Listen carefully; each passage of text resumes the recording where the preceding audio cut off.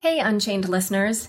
As you know, it's hard keeping up with the fast-paced world of crypto, so we've got just the thing for you. Subscribe to our free Unchained daily newsletter at unchainedcrypto.substack.com.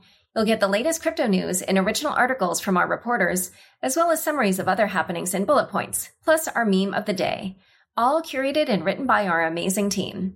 It's still your no-hype resource for all things crypto, just in newsletter form. Sign up at unchainedcrypto.substack.com.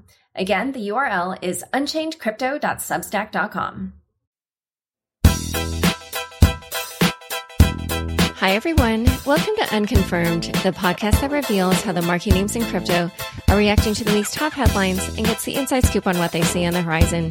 I'm your host, Laura Shin. Before we begin, a couple notes. First, I'm doing another survey to find out what you want from the podcast and how I can make them better. Last year, we heard you loud and clear on the news front, and so have begun including a weekly news recap at the end of every Unconfirmed. This year, what would you like to see from Unchained? Please take a moment to fill out the survey to let us know what you'd like from the show. The link is in the show notes, or you can go to surveymonkey.com/r/unchained2020. Again, that's surveymonkey.com/r/unchained2020. And guess what? Crypto.com has offered our survey respondents a chance to win a Metal MCO Visa card. And Crypto.com will stake these cards indefinitely. 10 lucky winners will enjoy card benefits including free Spotify, free Netflix, and 3% back on all spending. And they'll earn extra interest on their crypto deposit and more. Thanks, Crypto.com. Again, take the survey now. surveymonkey.com/r/unchained2020. One other thing. Unchained is hiring. I'm looking for a remote editorial assistant to start working later this summer, as one of my staff is leaving to go to grad school. This role handles numerous editorial tasks from booking to proofreading to social media, and deals with everything from the show itself to the show notes to the newsletter. If you love crypto and have journalism experience, get in touch. I have a link to the job posting in the show notes, and the listing is also available on my website. There, it explains what you should send in and how. Diversify is the first self-custodial exchange that can match the leading centralized cryptocurrency platforms. No more sacrifices. You can enjoy high speeds, deep liquidity, privacy by default, and low fees directly from your private wallet. In response to the challenging times, Crypto.com is waiving the 3.5% credit card fee for all crypto purchases. Download the Crypto.com app today. Need cash but don't want to sell your crypto? Use Nexo's instant crypto credit lines and withdraw funds today, starting from only 5.9% APR. Create an account at nexo.io. Today's guest is Sergio Lerner, Head of Innovation at IOV Labs and the creator of the Rootstock sidechain. Welcome, Sergio. Hi, thanks, Laura, for inviting me. This week's episode relates to some events regarding some Bitcoins that were mined very early on in Bitcoin's lifetime. In fact, it was so early that it was a time when there weren't that many miners besides Satoshi. But before we get to the recent events, let's talk about something else called Patoshi, which you discovered. Can you explain what Patoshi is? Yes. To describe Patoshi, I just would like to go back in time to the time I did this research. And this was 2013. And I had been working like a year strengthening the security of the Bitcoin core, working with the core development team, trying to find vulnerabilities. And I didn't know any Bitcoin at those times. So I wanted to make sure that, what happened on the first years of Bitcoin, that were transparent, that I could, and there was very, very few information about that. So I just thought that what would Satoshi have done? I mean, he would have used his computer to mine Bitcoins, and he would have kept his computer on for, as the time it needs until the network was bootstrapped. And if you take a look at the very few first hours of the Bitcoin network and you say, okay, this might be Satoshi, right? Because he just launched the network. He wants everyone to join. So he's running a node to enable all the other people to connect. But if you take the hash rate in the very first hours of Bitcoin and you extrapolate that for the whole first year, you realize that it's highly probable that Satoshi collected 22,000 coins, right? And I said this in a Bitcoin Talk forum, and I was heavily criticized because, the Bitcoin ethos and the narrative of Bitcoin, it's like kind of, it says that Satoshi was kind of a fully altruistic guy, and he didn't want, money for himself because money is related with banks and banks are related with power. And we are trying to, to build a completely new decentralized system, financial system. So I was heavily criticized and say, okay, let's try to find a proof of this. Let's try to find some evidence of this. Because for me, it was something very, what Satoshi would have done. And so I went to the first version of the Bitcoin Core source code, the 0.1, and I found out there was a flaw. And to explain this flaw, I had to explain a little bit about the technical part of Bitcoin mining. So there is, when you mine, you increment a nonce value, and when you run out of space, when this nonce wraps around, you have to increment something else, and this something else is called the extra nonce. So the speed of this extra nonce and the speed of the nonce is related to the computer you are using for mining. So if you are using a fast computer, you get a faster increment in the extra nonce. And what I found was that the extra nonce counter was not reset at every block. So it was running, a counter that was kept running. So in a sense, every block a miner produces is stamped with a kind of a real-time clock that identifies the speed of his computer. So I plotted this on a very simple graph, like having in the x-axis the block numbers and in the y-axis the extra nonce. And a very, very interesting pattern pop up. And this pattern perfectly separates the different miners at different times, because each of these miners has a clear line, a clear slope on this graph. So I said, okay, this is all. I mean, this graph describes everything. So I published this in my blog, and I had, like 30,000 visits in a couple of days. And so, and at those times, the whole Bitcoin community was about 30,000 people. So I think that everyone looked at the graph. And the other interesting discovery of this graph is that Satoshi spent almost none of these coins. Like he spent like 40 Bitcoins in the whole first year. Probably in the whole time. And the amount of money, the value of those Bitcoins was about $5. So clearly there was two discoveries. One was this pattern that I tried to correlate with Satoshi.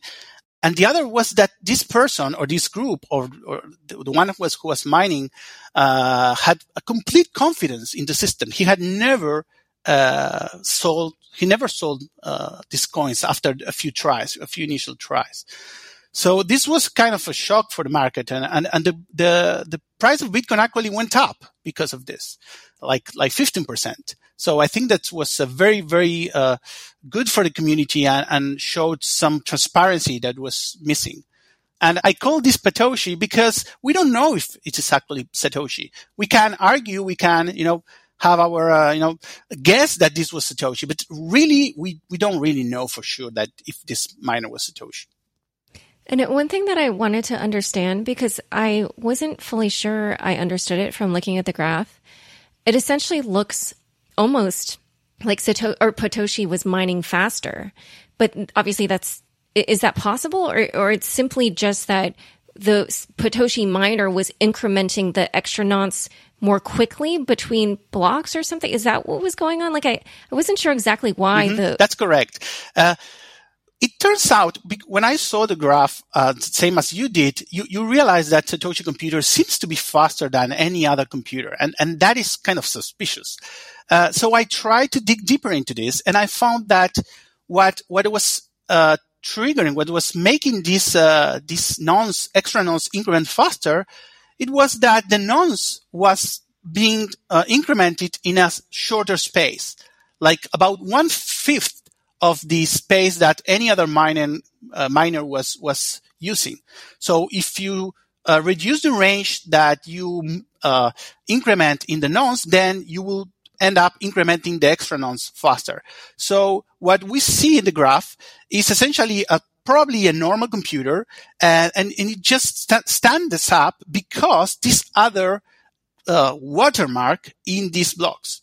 And the existence of this other watermark is in fact a confirmation that, the first pattern is actually something very, very particular for a very specific miner. Okay. And yeah, presumably maybe that was like some kind of optimization, or there was some advantage in doing that. And that's why that one particular miner. Mm-hmm. I researched on that, and the answer is no. There was no particular optimization. And what I did to realize that was to remine all Satoshi blocks. So I say, okay, so it was something special about this reduced nonce range that maybe he had, a backdoor in the algorithm. And the answer is no, because if you mine the rest of the space, you find the number of solutions that you would expect on that space. So actually, we don't know why Satoshi or Patoshi used that reused space. And I would guess that he was maybe mining with different computers, and he used the LSB of the nonce to identify the different computers. Or maybe there was a group of people and they used this to identify for whom these bitcoins would go. We don't know. This is something, or maybe he just wanted to leave this watermark. He just wanted to tell us, okay, these are my blocks. I'm not planning to move them, and you can count that they will, not be moved ever. So I'm pretty sure that this is kind of done in purpose. Huh. So interesting. Okay, well, the mystery just deepens. All right, you guys. So in a moment, we're going to now discuss the recent Bitcoin transactions, which are the reason for this episode. But first, a quick word from the sponsors who make this show possible. In this crisis, many investors aim to keep and grow their digital assets. Others seek to maximize the yield on their cash. Nexo allows you to achieve both of these goals. The company offers instant crypto credit lines against all major cryptocurrencies, with interest rates starting from only 5.9% APR. Nexo also allows you to earn up to 8% annually on your fiat and digital assets. What's more, interest is paid out daily, and you can add or withdraw funds at any time. Get started at nexo.io. Diversify has partnered with Starkware to bring serious traders a speed and security advantage without sacrificing the cornerstones of profitable trading. They enable high-speed UI or API access to deeply liquid order books, instant execution of 9,000 plus trades per second, as well as rapid withdrawal certainty for when you need to move fast. If you're an arbitrage, algorithmic, or day trader, you can capitalize on the best of centralized trading while preserving complete control of your assets 24/7. Want the edge? Head to DEVERSIFI.com and learn more today. Back to my conversation with Sergio Lerner. So last week, there were some Bitcoin from a block mined on February 9th, 2009, 11 years ago, that were spent. And why did that event bring up, why did people then start talking about your old Patoshi posts again?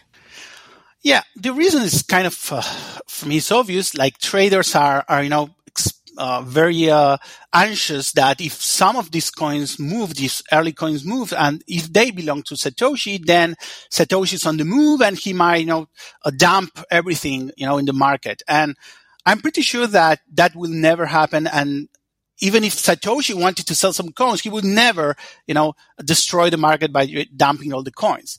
So this I think it was a tweet that said, okay, these coins are probably Satoshi, and that had no background. I mean, no reason to suspect this was Satoshi. And if you look at my research and the research of other people that confirm my research, like Organ of Conti is one of them, one of the early researchers that confirm my findings, and then BitMEX also confirm. And if you look not only my research, but in any of this research, you find out that those coins do not belong to the Patoshi pattern and probably are not Satoshis. We don't know if Satoshi, maybe he was mining with another computer, so they might be Satoshis, but they are not part of the Patoshi pattern. And so then this week, there was even more that happened. What happened this week regarding some of the early Bitcoins? Yes. What happened on this week was that 145 Coinbases. Each one of these Coinbases is, of course, associated with a private key. And one person used those private keys to sign a message that says basically that those Coinbases do not belong to Satoshi. And for me, it was interesting because this person of this group of people really took the time and the OPSEC, the risk to put those private keys online again to make this message clear. So I'm fully sure that, of course, this has to do with the Carl Wright trial, and what these signatures prove is that, Carl Wright was lying to the court because he mentioned this. Yeah, Carl Wright, he's lying because he mentioned these Coinbases in a document that he gave to the court. So it was a very interesting use of the early private keys to prove that this fake Toshi is not Satoshi. Yeah, and actually, in one of the transactions, I don't know if it's one, but the person who signed these transactions wrote, "Craig Stephen Wright is a liar and fraud."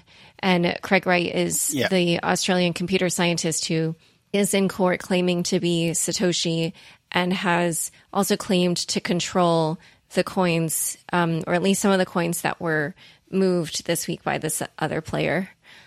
So when you are saying that these different Bitcoins in these various transactions don't fit the Satoshi pattern, so how confident are you in general whether any given block was mined by Satoshi versus someone else? Well, it's very interesting that for some Coinbases, for some blocks, we can know for sure with 100% certainty because they are completely away from any other pattern, from any other line. So for some blocks, I can be very sure that they belong to the Satoshi pattern. Some other blocks, I think that there was one particular block in this set, in this Pastebin set, that it was a kind of in the middle of two lines, like in the intersection of two lines. One of the lines was Satoshi pattern, and the other was just another miner. So there was this confusion about this block. But if you take a look closely at this block, you realize that, you cannot say much about that. So I would say that it depends on the block. Even though that it depends on the block, the actual error rate of the whole Satoshi pattern, that is 22,000 blocks, I estimate it to be about 0.3%. So even that there is some error margin, some blocks, you cannot tell, overall, the whole pattern is very, very, securely belongs to the same miner. And for the Craig Wright case, what significance do you think that these transactions have for him? Well, I think it's Carl Wright did a lot of lying on the court. So this is just one stripe, additional stripe to the tiger. This is not the thing that will, completely turn the case from. For me, it was completely clear that he was lying from the first day. But yes, this is another proof that he was lying. Oh, and when you say from the first day, like what was the other evidence that made you convinced of that from the start? Oh, there is a lot. There's people collecting a lot of evidence. There's backdating signatures. There's a lot of stuff there. And in particular, in my particular case, I received some responses to my blog about in 2013 or 2014 from him. And what he was saying didn't sound like Satoshi. It was kind of criticizing some of my work. And I didn't seem to be Satoshi. So I think that from the very first days, I thought this was not the voice of Satoshi. Yeah. And there was a document that he produced that claimed to prove that he had ownership of some early Bitcoins, but then he said that it was dated, I think it was like 2011 or 2012, but the font used in the document was not created until 2015. So, later he claimed that was due to something with an optical scanner. But yeah, there are things like that. Yeah, there are a lot of fraud there. I mean, Jameson Loeb has been collecting information, and some other people have, and yeah, it's really surprising how this person can go on and keep saying that. All right. And as for the Potoshi pattern and the blocks mined under that pattern, has there been any other activity involving them other than what we just mentioned? Yeah. I mean, there are some additional information that is there in the blockchain, and you can go and try to find it. I don't feel, personally inclined to go and try to de-anonymize Satoshi. I think that we should, try to leave that away. But there are people who published private email exchanges and transactions with Satoshi, like Hal Finney, like Nicholas Baum, like Mike Hearn, Dustin Tremmel. They all published their either the amounts they transacted with Satoshi or the block numbers. And since in the early times there was so little blocks, so there were very, very few blocks in blockchain. So with that information, you can just pinpoint the block in the blockchain. So if you connect that information that these people publish with the Satoshi pattern, realize that for any of them, they are in the Potoshi pattern, sorry. So that's the strongest connection of Satoshi to the Potoshi pattern. But yeah, this is what people said and published. So this is not hard evidence. All right. Well, it's incredibly fascinating stuff either way. Thank you so much for coming on Unconfirmed. Thank you, Laura, for giving me the opportunity. Don't forget to stick around for the news recap. Check out This Week in Crypto after this short break. In response to the challenging times, Crypto.com is introducing 3 measures to help the community. First, the 3.5% credit card fee for all crypto purchases will be waived for the next 3 months. Second, you can now get up to 10% back by using the MCO Visa card on food and grocery shopping. Lastly, you could buy gift cards on the Crypto.com app from merchants like Whole Foods, Safeway, Burger King, and more, and get 20% back on food and 10% back on groceries. Download the Crypto.com app today. Hi, everyone. Thanks for tuning in to this week's news recap. First headline. When it comes to Bitcoin, Goldman Sachs is unimpressed. A Goldman Sachs analyst call on COVID-19 and Bitcoin got everyone excited until the actual call occurred, and it was clear that Goldman thinks little of the first cryptocurrency. The slides from the call sum up the firm's perspective pretty well. One headline says, cryptocurrencies, including Bitcoin, are not an asset class. The bullet points were, do not generate cash flow like bonds. Do not generate any earnings through exposure to global economic growth. Do not provide consistent diversification benefits given their unstable correlations. Do not dampen volatility given historical volatility of 76%. And it had a sub-bullet that said, on March 12th, 2020, the price of Bitcoin fell 37% in one day. Last bullet, do not show evidence of hedging inflation.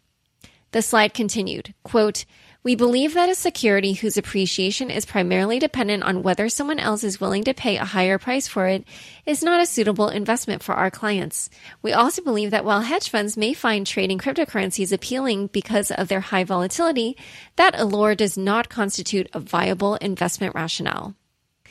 The following slides can be summarized with 3 phrases: criminal money, hacks, and tulips. Fortune had a fun recap of the crypto Twitter reaction, including Niraj Agrawal of Coin Center making fun of Goldman's erstwhile double man bun Bitcoin trading division. You have to see the tweet replete with a photo to see what I'm talking about. Although Goldman didn't evaluate Bitcoin on its actual features, the fact that the analyst felt the need to cover it at all suggests that there's interest from clients. As Kevin Wook tweeted, Grayscale's Bitcoin Trust bought 18,910 Bitcoins since the halving. Only 12,337 Bitcoins have been mined since the halving.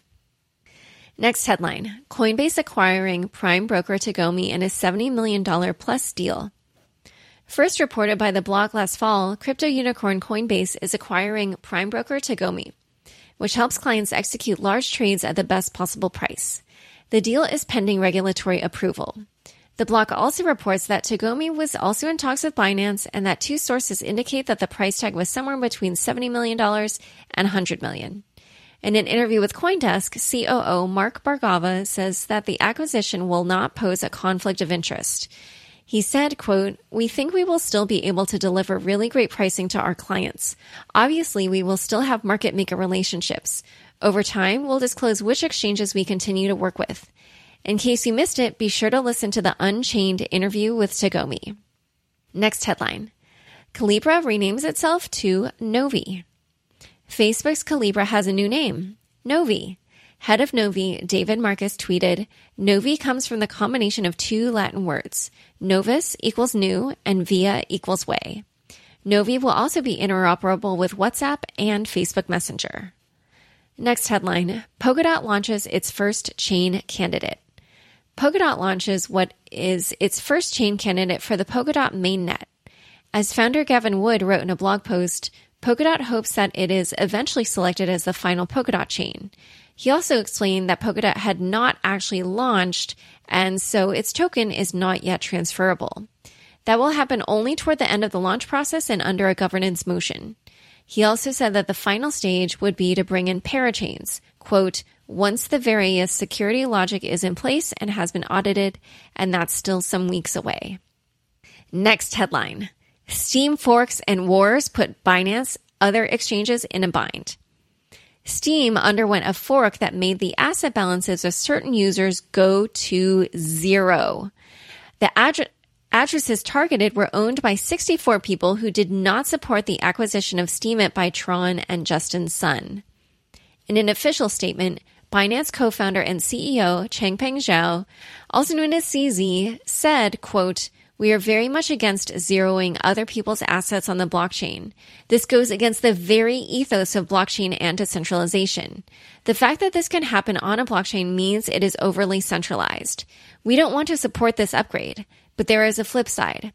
If we don't support it, technically, no users can withdraw any Steem coins. The wallet stopped syncing at a certain height, and there are no other forks. We waited to see what other exchanges would do. And soon enough, other exchanges did the upgrade and enabled withdrawals. Lots of our users demanded it as well."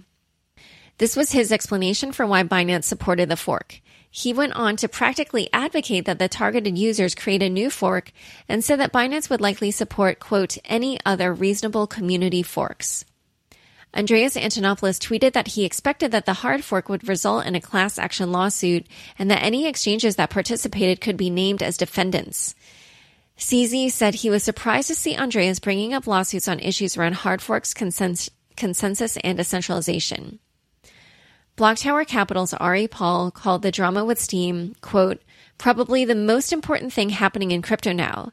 It's an amazing experiment in crypto M&A, adversarial strategy, and the legal/social repercussions of stealing via hard fork, forcing tough discussions across many large exchanges. What this drama really shows is that the arbiters of reality in a practical sense are likely to remain economically important nodes, i.e. most centralized exchanges, for the foreseeable future." Next headline, Aragon Association sues grantee Autark. On May 22nd, both Autark and the Aragon Association published competing blog posts, and they read like a he said, she said DAO edition.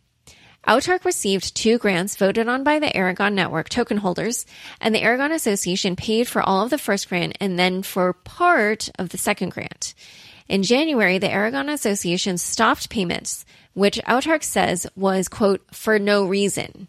Autark also claims that even though the community approved the grant, Aragon co-founders Luis Cuende and Jorge Izquierdo stopped the payments themselves. In contrast, Aragon says that it did not continue funding Autark, quote, "due to the breach of the grant agreement."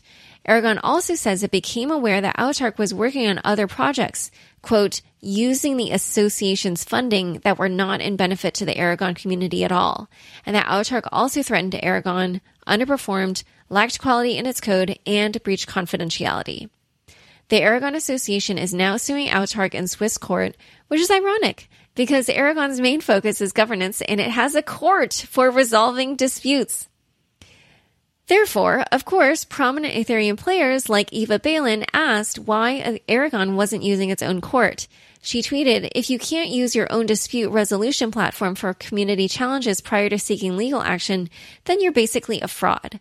Luis's defense was, quote, Aragon Court handles on-chain cases for DAOs. Legal agreements made by lawyers in accordance with Swiss law should be disputed in Swiss courts, the same way that an Aragon agreement should be disputed in Aragon Court. Maria Paula summed it up this way. Regardless of who's right on the Aragon-Autark dispute, this is a very interesting case and shows the limitations of DAOs. It shows we're not ready to base everything on-chain, and I hope more people understand the need for hybrid solutions, DAOs plus real-life legal entities. In case you missed my interview with Aragon, I've linked to it in the newsletter. Next headline, Dangers for Bitcoin in Custodial Banking. Independent crypto researcher Hasu wrote an interesting essay on the Deribit blog this week. The basic premise of what he says is that since the Bitcoin block size is limited, the incentive is for users to use custodial banks because, quote, they offer lower transaction cost over a variety of dimensions. These can include stronger network effects, faster payment clearing, legal recourse, lower transaction fees, or access to financial services like exchange or money markets. He advocates for things like, quote, pioneering ways for multiple users to share a single UTXO, which stands for unspent transaction output, so they can also bundle their interest and survive in the on-chain marketplace for block space with custodial banks. Last main headline, DevCon 6 to be held in Bogota in 2021. The Ethereum Foundation announced that it would decentralize a series of community, regional, or virtual events for 2020, but stay focused on delivering an in-person event for DevCon 6 in Bogota, Colombia in 2021. Fun bits! First fun bit, best of the year at Coinmetrics. The excellent team at Coinmetrics is celebrating its first year and created a year in review of highlights. Since I know many of you are nerds who enjoy good analyses of data, I figured I'd let you know about it if you want to peruse some of the posts on your own, in addition to the ones that have already been featured here on Unchained and Unconfirmed. And last fun bits, how this 15-year-old stole $23.8 million in cryptocurrency. In January 2018, at the height of the crypto bubble, crypto OG Michael Turpin of BitAngels had his cryptocurrency account hacked, and $24 million was whisked away. In a recent lawsuit, Turpin alleges that Ellis Pinsky was the thief. He was 15 at the time of the theft. The New York Post describes Pinsky as a 10th grader who ran track, played soccer, and got good grades. It also says his mother is a physician at NYU Langone. However, he did, at that time, write to an acquaintance, quote, I could buy you and all your family. I have $100 million. And the complaint alleges that an accomplice saw in 2017, quote, records indicating that Ellis had $70 million. In case you were wondering what method Pinsky allegedly used to carry off his heists, it was, of course, a SIM swap. Read the full Post article for details on how Pinsky and his alleged collaborators carried out these thefts, and for details on how he lived the high life as a 15-year-old by doing things like keeping an account at the private jet company JetSmarter. The kicker, after Turpin's lawyer contacted Pinsky's mother at her office, Pinsky sent cryptocurrency, cash, and a Patek Philippe Nautilus watch, which was worth over $100,000, to Turpin without any conditions.